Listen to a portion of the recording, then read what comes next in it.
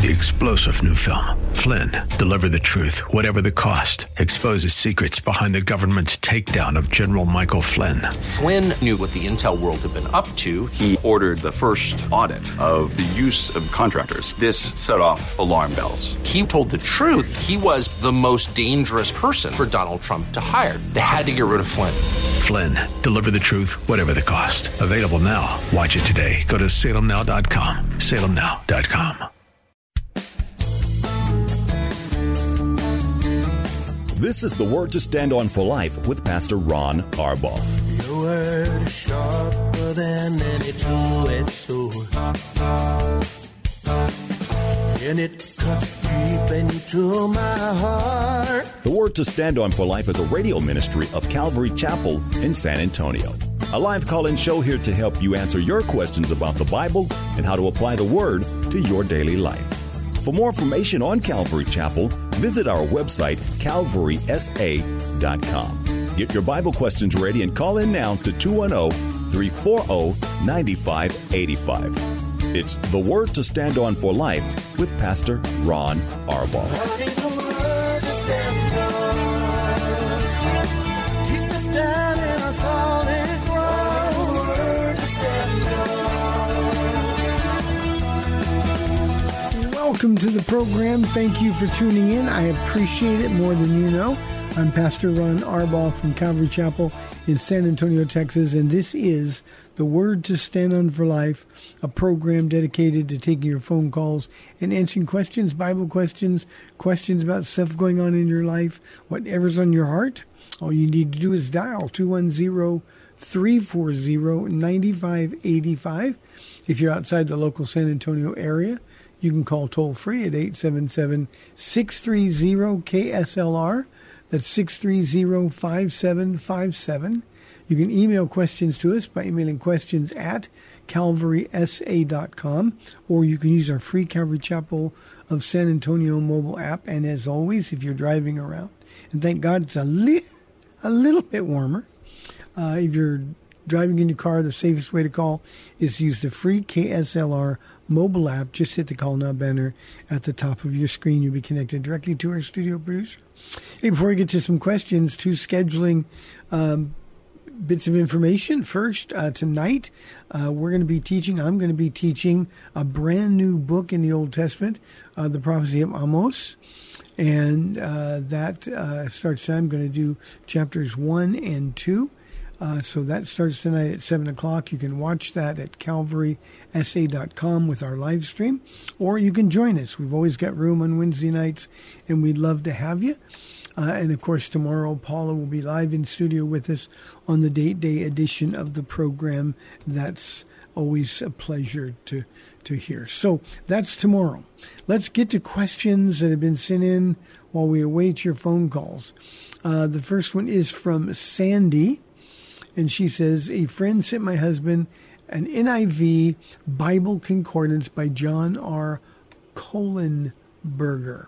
Is this a good study reference? Sandy, the Bible Concordance, yes, are good study materials. I don't think it's all that important to have an NIV concordance. You can do some search in most of your Bible study programs on your computers or your Bible study programs that you've got on your iPads or phones. They'll let you switch back and forth between versions, and so but a concordance is a good one.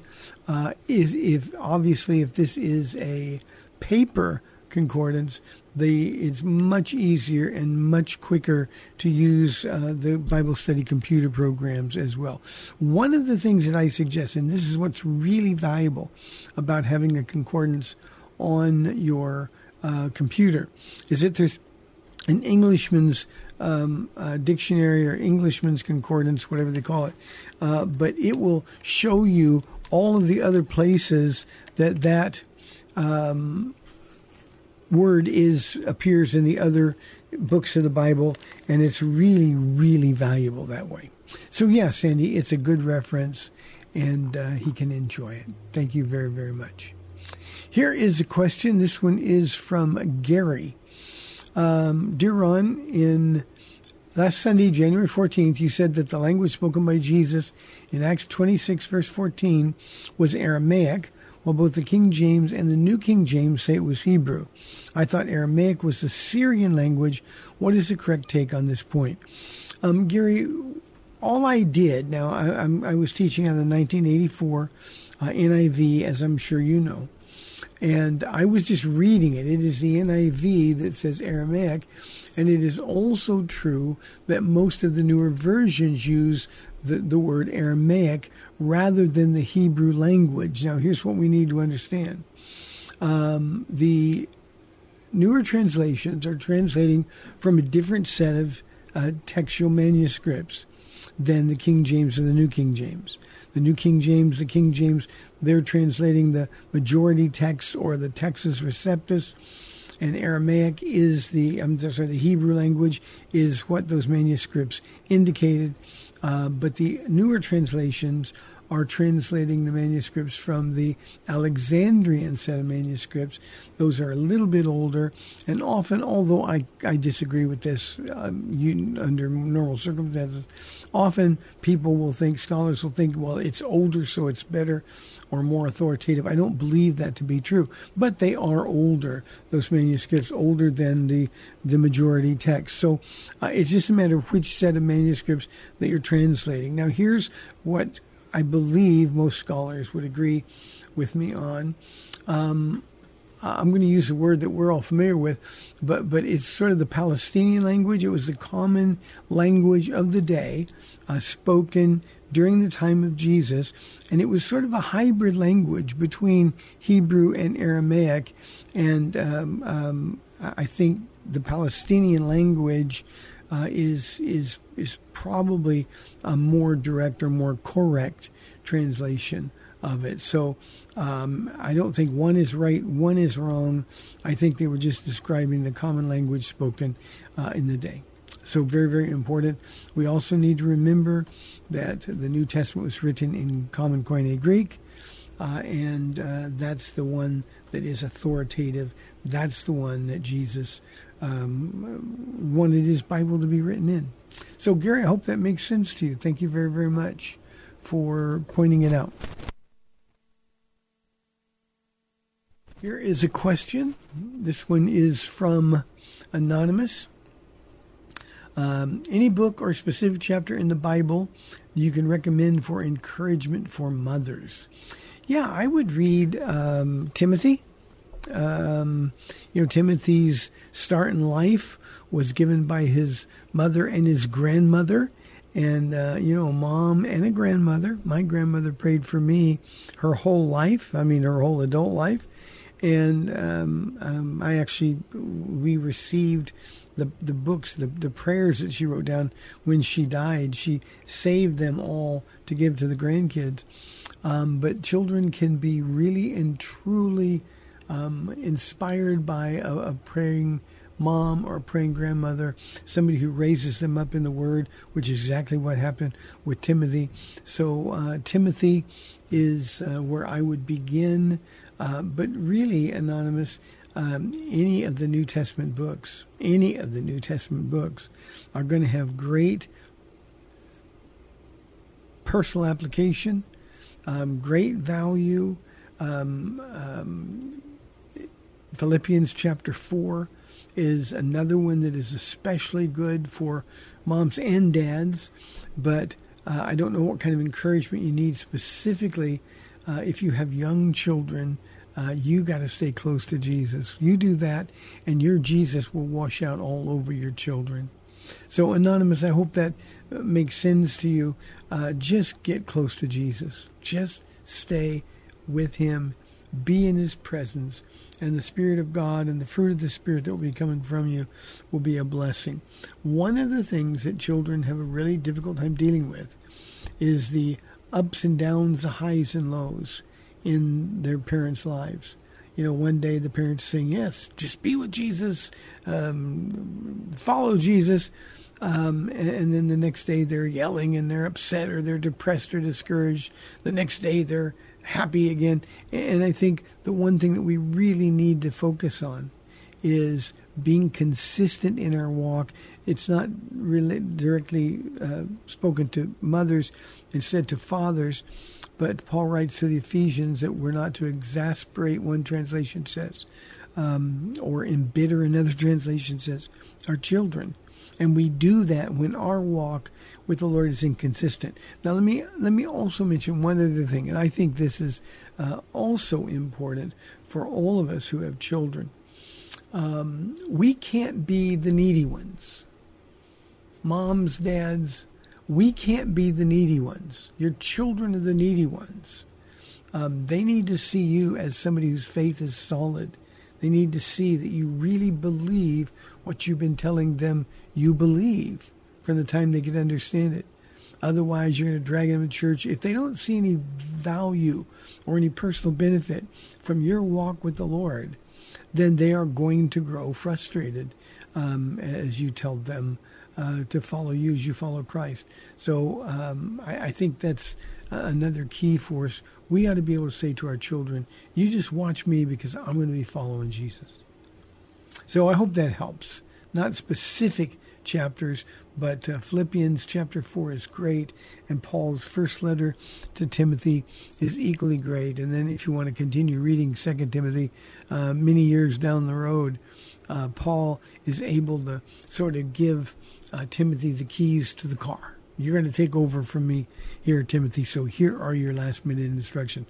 All of that began with a mother and a grandmother who really loved God and who walked with Jesus in a consistent, God-honoring way.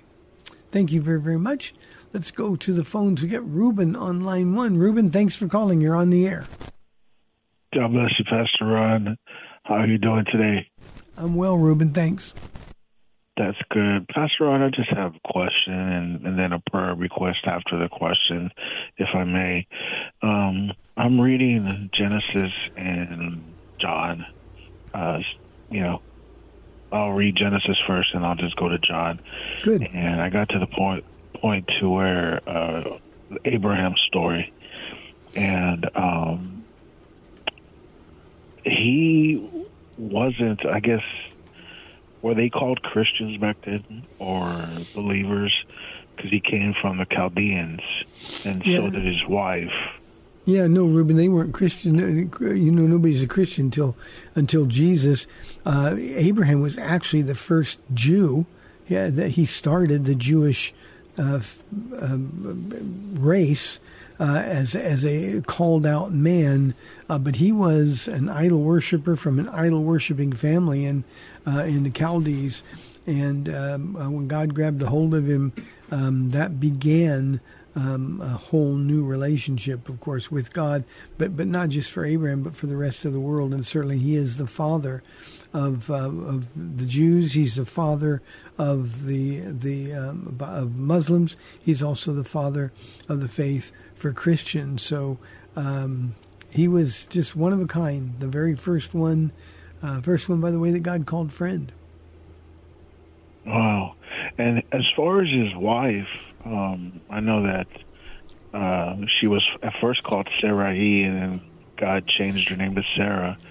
The Bible doesn't really say anything about her, and I don't know if it would be a conversion to Judaism or whatever. But the only reason I'm asking is because I saw this movie today. It's called His Only Son. I don't know if you've heard about it. I've not. It's about Abraham and what he went through. I think it's a pretty good movie. On movies they tend to put extra parts in there, and there was a part where Sarah was telling Abraham, "Look, I don't believe in your God because look, we're over here doing this. You promised us that we would have the promised land and all that, but the Bible doesn't say any of that." So, but anyways, that's the one point I wanted to make was I got into John verse 8, I believe, and 56 and 58, and I just love what Jesus told the people. And then I'm paraphrasing there, because they were saying, well, look, how can you say you know Abraham? You're not even 50 years old yet. And then he told them, he says, before Abraham was, I am. And that just blew my mind and spoke to me so much and told me, like, Reuben, I am. I was, I am, and I will be. And I just wanted to, just encourage anybody else who's going through something, because I'm going through still some things, but I'm not giving up, Pastor Ron. I'm not giving up. I'm holding on to God, and I'm refusing to be defeated. The prayer request I had was, if you don't mind me, I've been having chest pains, and I went to the emergency room last week, and they said it was nothing, so they sent me home. But I know that it's something because I can't seem to catch my breath, and it just hurts when I take a deep breath in. And of course, the enemy comes and tells me, you're going to have a heart attack, no one's going to find you, and da-da-da-da. I just wanted to know if I could y'all could say a prayer for me. I'll do that. And that was basically it. Yeah, before you hang up, Reuben, a couple of things, especially with the Abraham question. Be careful what you watch. Let me give one. I think you can find this probably online somewhere, but the very best, by far, the very best and most biblical depiction of his life ever was the old TNT series Abraham, and Richard Harris, who is one of the great actors of my lifetime. Richard Harris played him, and the dramatic license is kept to a minimum. The story follows the biblical narrative. There's no indication that Sarah, and her name was changed to that because she would be called the mother of the living at this point. It's just a wonderful, wonderful story, and you can find it for free, I'm certain. So it is a classic. TNT was doing some biblical biography stories, and I guess this is probably 20, 25 years ago, but it was the best by far, and you would absolutely love it. And we will be praying for you, and keep us informed how you're doing, okay? Okay. What's it called again? It's called Abraham. But it's Abraham. a TNT, okay. Turner Television Network. TNT. Yeah, I got that. Turner Network Television or something. Network Television, yeah. Yeah, TNT. And you can find it online for free. It's really good. I will look at it. Thank you, sir. God bless you. Bye-bye. So we will be praying for a Reuben. When you get to be a certain age in your chest, especially if you're a man, when your chest starts to hurt, man, the devil jumps with both feet. So please keep Reuben in your prayers. We have a caller waiting. Lennon on line 2. Lennon, I was talking about you today. God bless you. God bless you, Pastor Ron. Yeah, it was good. I was talking good. Good. Hello? Yeah, what's up? Okay, my question is regarding Abraham. And speaking of Abraham, the Bible mentions that in Genesis 25 that he married again and had other sons, and he mentions their names, but I don't hear much about what happened to them and how relevant they are to to Israel or us. Yeah, Lennon, they're not very relevant at all, and in fact, we get that information. Especially after Sarah dies, we get that information. It just kind of demonstrates that God blessed Abraham's life, and he was fruitful, and he was vigorous to the very end. But the stories, what happened to those sons and or daughters that he had after Sarah's death, is really not germane to the story that God is trying to tell, the story that leads to Jesus. So all it is information. And historically, we know almost nothing about what happened to those children or how they ended up. Okay. Well, thank you for answering my question. Okay. God bless you, dear friend. God bless you. We'll see you tonight. Bye-bye. We get frustrated sometimes because the Bible doesn't answer all of our questions. But it was never intended to answer all of our questions. The reality is that it is Jesus' story, and what we have written are those things that are relevant to that story. And we need sometimes just to be okay with not having all the information that we would like. Be curious, like Lennon was curious, but be content with, hey, we're just not going to go some things.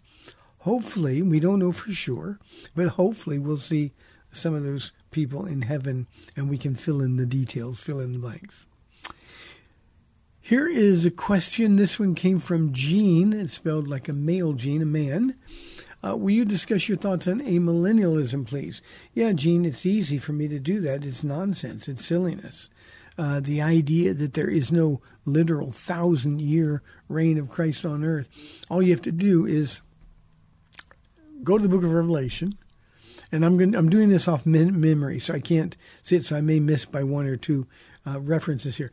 But when it discusses the millennial reign, the Holy Spirit goes out of his way to say things like, after 1,000 years, when the 1,000 years are over. And if my memory serves, 7 times in one chapter, we're told specifically that the 1,000-year reign of Christ on earth is literal. That's really important, Gene. And in fact, if there isn't a literal 1,000-year reign of Christ on earth, then it means that all of the promises that God made to Abraham, that he made to David, all of those promises have been broken. And of course, if God can break promises, we're all really, really in trouble.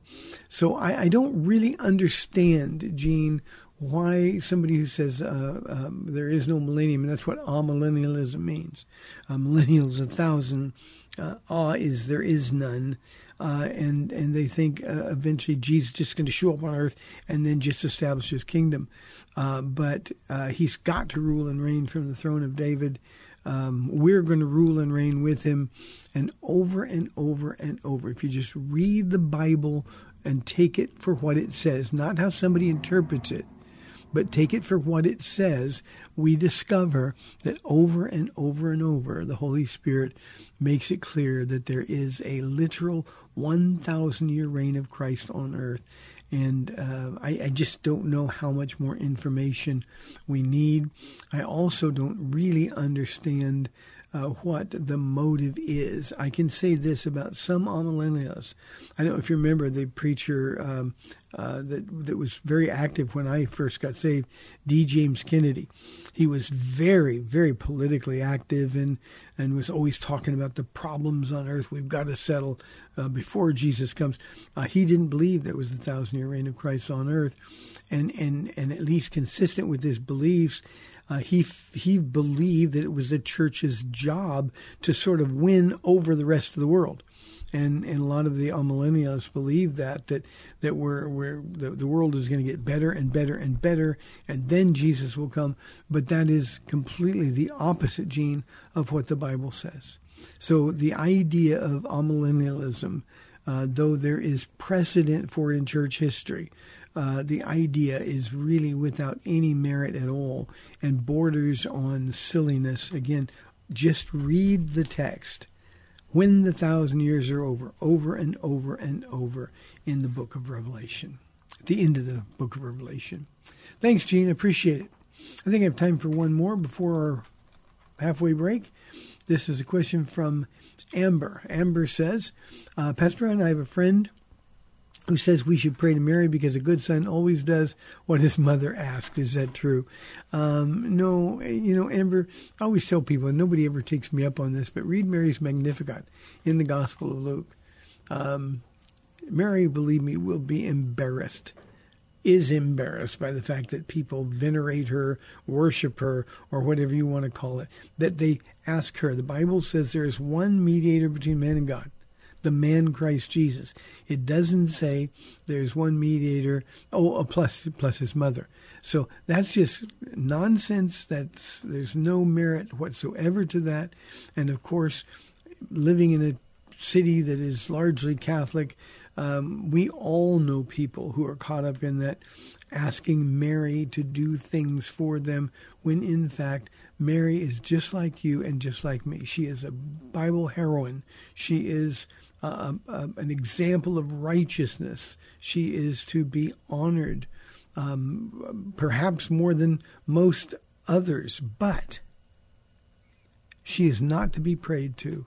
That is an affront to the Lord Jesus Christ, who ever lives to make intercession for us. And it's just tell your friend that she's missing out, and then suggest to her that she actually reads the Bible for herself rather than just listens to what they tell her at her church. So no, with the wedding in Cana, Mary just said, well, you do whatever he says. And that was great advice. But, the take that, well, she's the mom and she's the one who could make Jesus do what I want him to do. That's to misunderstand the character and nature of God altogether. So, Amber, I hope that makes sense to you and answers your question. Well, we are out of time in the first half of the program. We've got 30 minutes left. We love your live calls and questions. 210-340-9585 or toll free 877-630-KSLR. This is the Word to Stand Up for Life. I'm Pastor Ron Arbaugh. We will be back in 2 minutes.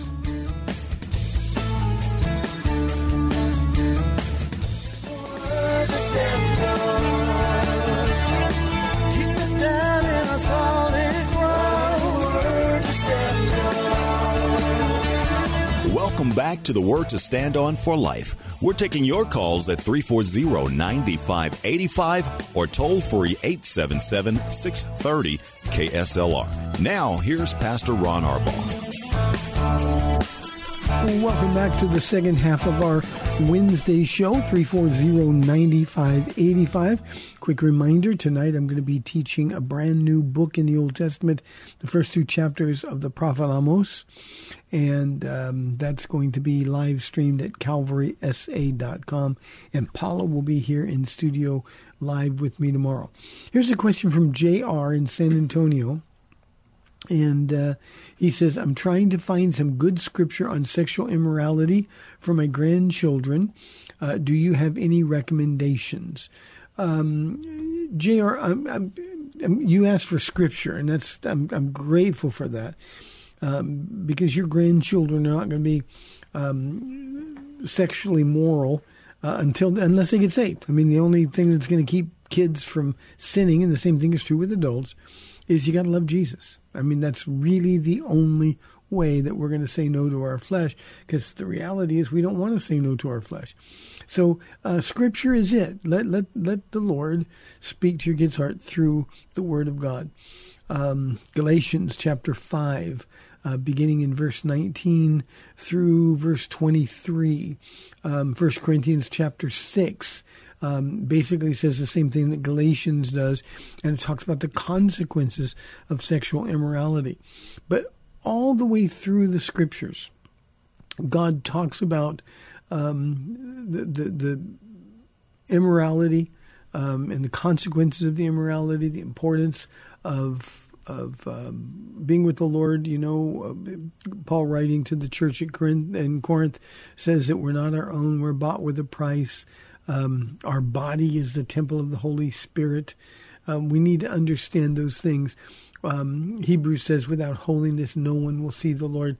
So there's all kinds of exhortations to be pure. We just had a question about Mary. The angel Gabriel appeared to her and announced that Jesus was going to be born, and using her body to do it. Had she not been pure, she would have missed out. She would have missed out, and we don't want to miss out on anything that God has for us. Now, because your question was called in and we didn't get a chance to talk to you, if you're talking about sort of the trends in the world today toward homosexuality or being transgender, these kids are literally brainwashed in public schools. They're brainwashed even more effectively from the world's point of view on social media. And we have to be careful. Let me do something I don't normally do. I am going to suggest a book for them to read, especially if they're struggling with homosexuality. There's a book by Jackie Hill Perry called Gay Girl, Good God. And it's her journey to Christ, and a woman who was homosexual and active in the lifestyle, and she has borne a lot of fruit for the kingdom of God. Gay Girl, Good God, Jackie Hill Perry, and the Hill Perry is hyphenated. It's her maiden name and her now married name, and she is a mother with at least 2 children and maybe 3 by now. So, JR, just from cover to cover, the Bible talks about the importance of sexual purity. Very, very important. Thank you for the question.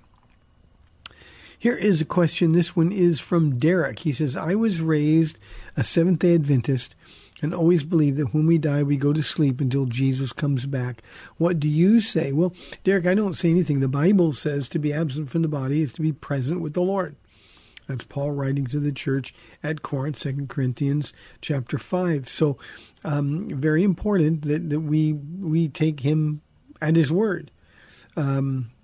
Instantly we go into the presence of the Lord. The moment we die, there's no soul sleep. There's no darkness. There's no nothingness. We never die. We always live. And, our bodies give out. So certainly the physical body dies. But just prior to that event happening, an angel comes and takes the real us, our spirit, to be in the presence of the Lord. And of course, in the process of that, in an instant, we have our new glorified physical bodies at the same time. So be very, very careful of Seventh-day Adventist doctrine.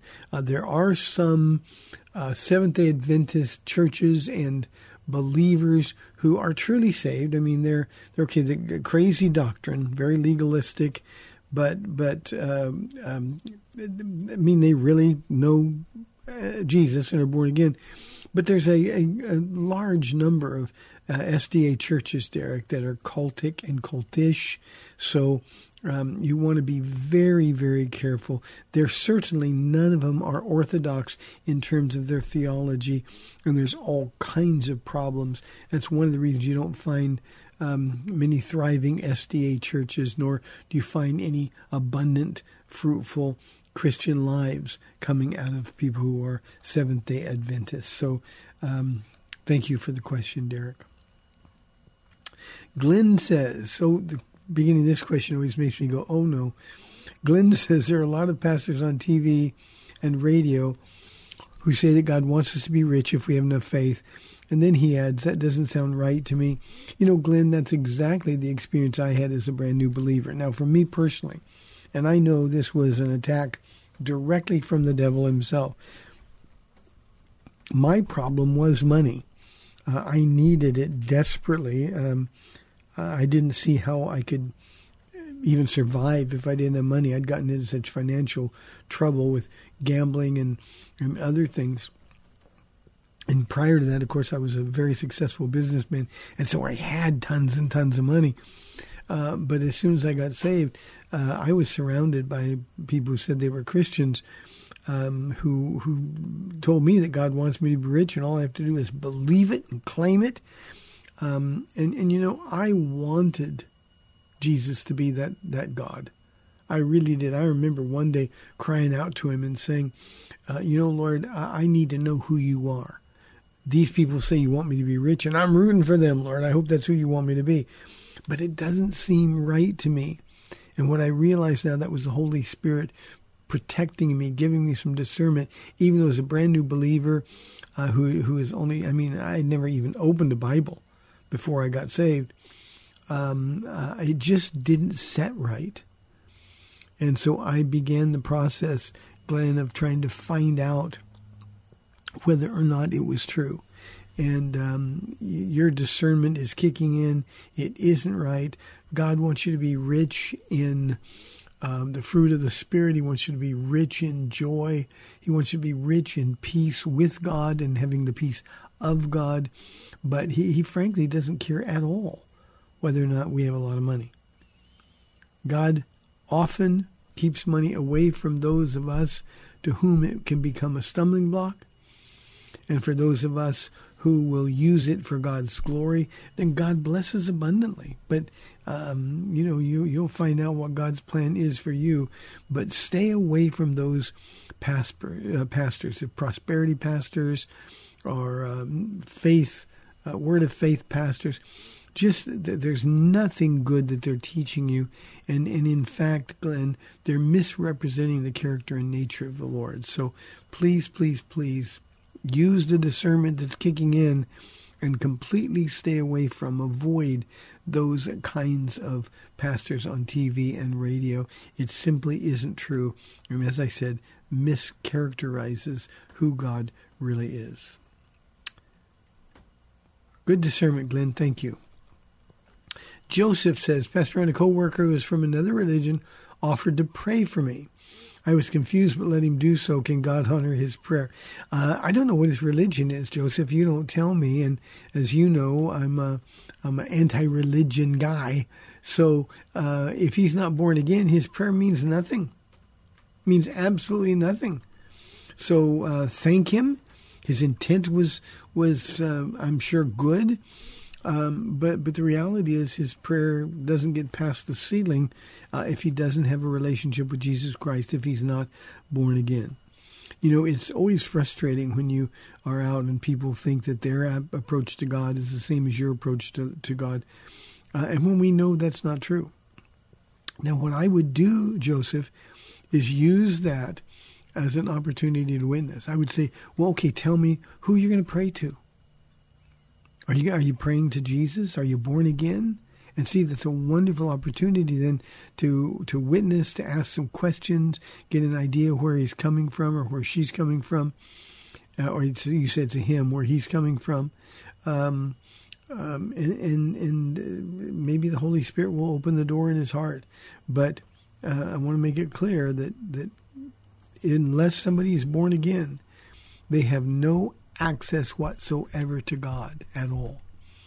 And if the Holy Spirit is sort of coming alongside them and convincing them of sin and the righteousness judgment, then it just may be the case, Joseph, that God wants to use you to give them the information they need to take that step from religion to relationship with Jesus Christ. But it can only be when you're born again. I always remind people, I get these questions, especially from Catholics, a lot. Jesus told the most religious man in Jerusalem, Nicodemus, in John chapter 3, that except a man be born again, he will not inherit the kingdom of God. And when you talk to people who are religious, the idea of being born again is sort of anathema to them. They hate it. But you got to say, look, this is what Jesus said. It's not what I said. I don't have anybody on the line, so I'll tell you a very quick story. Very first convert that we ever had at Calvary Chapel of San Antonio, I'm now going back 29 years, was a Catholic from the Air Force. He was a student pilot at the time. He's gone into an illustrious military career, went really quickly through the ranks. He was the first chair trumpet at the Notre Dame marching band. I mean, this guy was a cradle Catholic. His whole life, Notre Dame was the only thing that mattered to him in education. Then he decided to get in the Air Force. But when he came to our brand new little startup church, he was sort of combative at first. I'm a Catholic. I've always been a Catholic. I'm always going to be a Catholic. But as he heard the word taught, and it didn't take him long, about 3 weeks, he knew the Holy Spirit was knocking on the door of his heart. And he surrendered his heart to Jesus. In fact, I was privileged to do his wedding in Columbus Air Force Base in Mississippi. And when we went to the airport, it was about an 80-mile drive from the Air Force Base to the airport where they picked me up. His mother was in the car. And Paul and I were in the back seat, and he and his mother in the front seat. And it was so tense in there. And finally, she turned around and looked at me, and she goes, I guess you can tell I'm not very happy with you. And I said, well, gee, what did I do? Well, you've turned my son away from his faith. And I said, well, I don't think so. I turned him to the real faith. except a man be born again. And she was so flustered she didn't say another word, but boy, the tension was thick. So religious people, you must be born again. 340-9585. Terrence asks, can I explain what it means to say the wages of sin is death? Terrence, yeah, all it means is that death is what we earn. Because we're sinners and sin separates us from God, sin is what we earn. You go to work, you give them the hours, you give your best effort. At the end of the day or the end of the week or the end of the month, you get a paycheck. Well, death is the paycheck for humanity separated from God by sin. And so what we do is we just look, we deserve hell. We deserve being judged because we're sinners. But thank God it says, but the gift of God is eternal life. And all we have to do, Terrence, is to believe. So that's what it means. Thank you very, very much. This is a question from Roseanne from our email inbox. Does the Bible teach eternal security depend on a believer's perseverance? I was looking at Romans 2:7 and Colossians 1:23. Let me read those because I think this is a wonderful question, Roseanne. Romans 2:7 says, to those who by perseverance in doing good seek glory, honor, and immortality, he will give eternal life. Colossians 1:23, if indeed you continue in your faith, established and firm, not moved from the hope of the gospel you heard, which has been proclaimed to every creature under heaven, and of which I, Paul, have become a servant. Roseanne, I think what the Bible is doing there, now, we have eternal life. Over and over and over. Jesus tells us, the book of Acts tells us, the epistles tell us that when we are born again, we have eternal life. We're sealed with a deposit, Ephesians chapter 1, verses 13 and 14, a deposit from God guaranteeing our inheritance. So we have eternal life the moment we're truly born again. So what Romans and Colossians is doing there, and there's a couple of other places where Paul uses the same kind of language. It's not saying, well, if you hang on to the end. It's almost like, okay, well, right now you're in a pretty good place, but you're on probation. And if that were the case, none of us could ever know that we were saved. 1 John, which I'm going to begin in about 3 or 4 weeks on Sundays here at Calvary Chapel, the whole point is that we might know we have eternal life. And if you know, and it's in the continuous present tense, it precludes the possibility that we won't know for sure until we get to the end. When Paul says at the end, I have fought the good fight, I've finished the race, now there is in store for me a crown of righteousness. The idea is that perseverance is assumed or presumed of the real believer. The Bible says that Jesus is, Paul writing to the church at Philippi, he is the author and perfecter or finisher of our faith.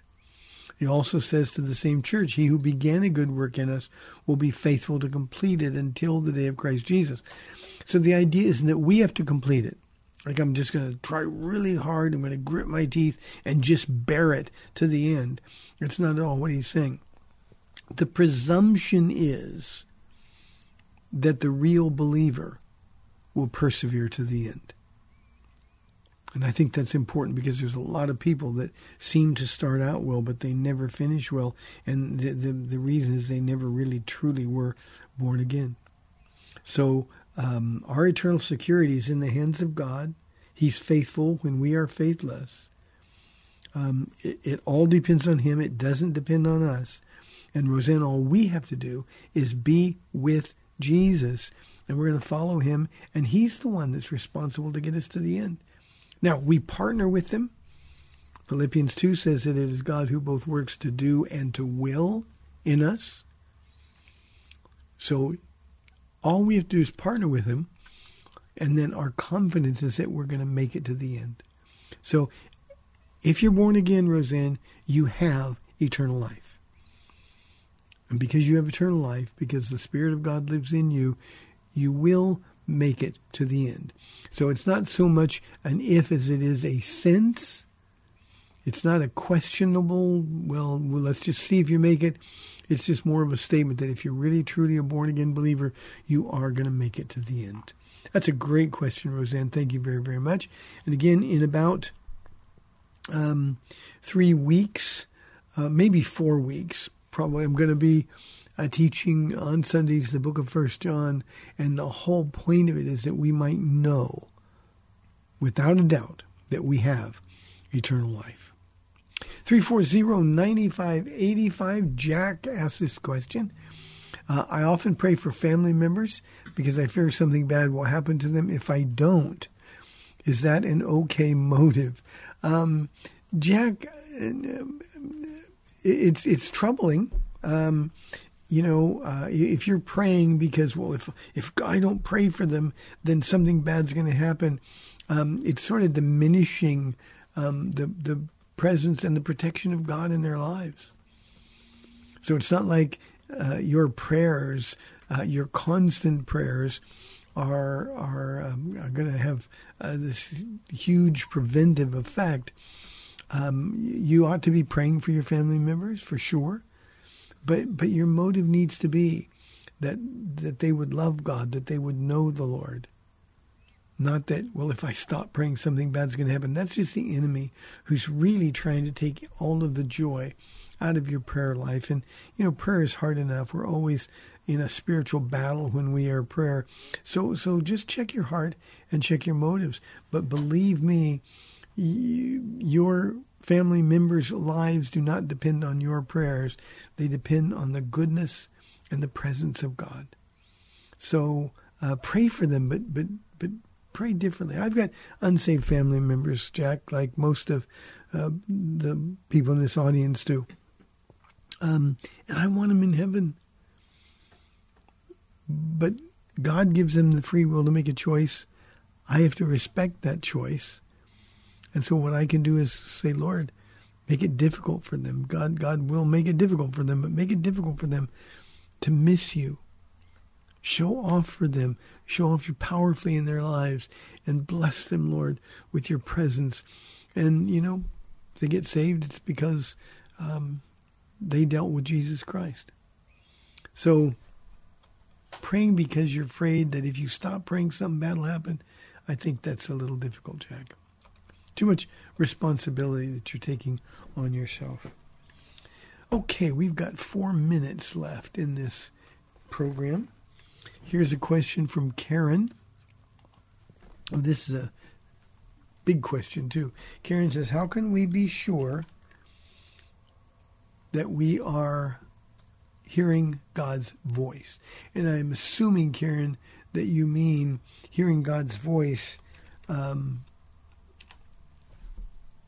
in relation to knowing it's not the enemy, or you're not just hearing what you want to hear. The way to do it is to be with the Lord. But here's the key. You got to know your Bible.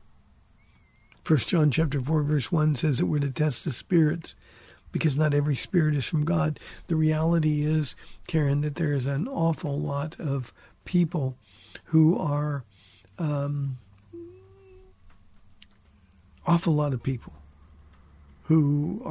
hearing voices from spirits that are not from God. In fact, they're anti-Christ. That's the enemy's job, to confuse us.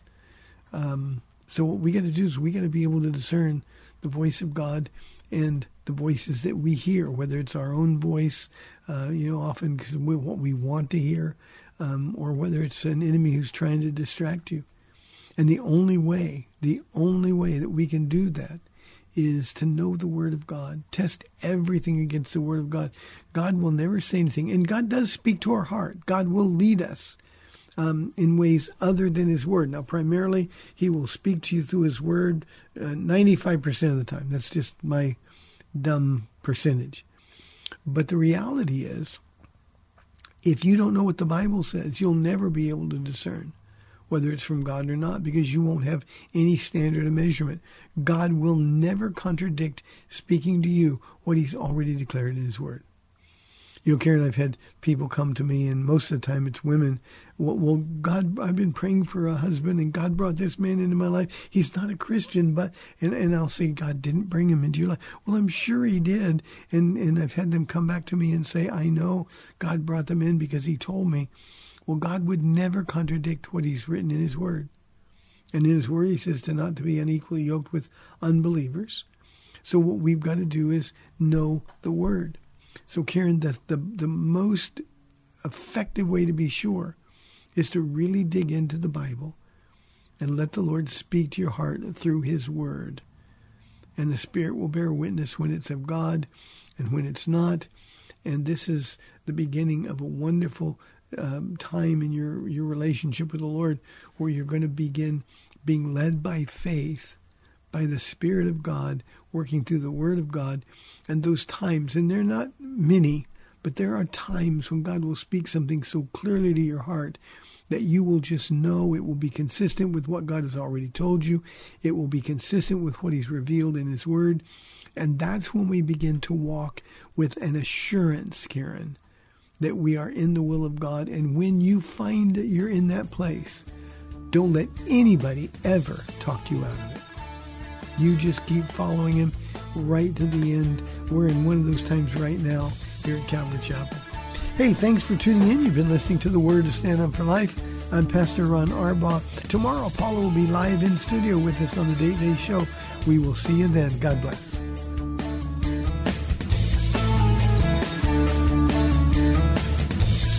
Thanks for spending this time with Calvary Chapel's The Word to Stand On for Life with Pastor Ron Arbaugh.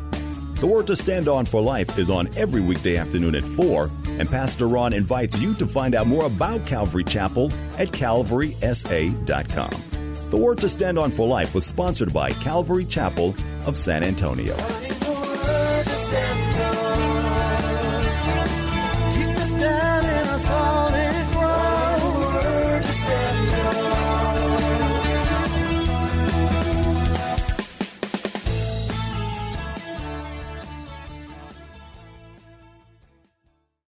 Three-star General Michael J. Flynn, head of the Pentagon Intelligence Agency, knew all the government's dirty secrets. He was one of the most respected generals in the military. Flynn knew what the intel world had been up to. He understood its funding. He ordered the first audit of the use of contractors. This set off alarm bells.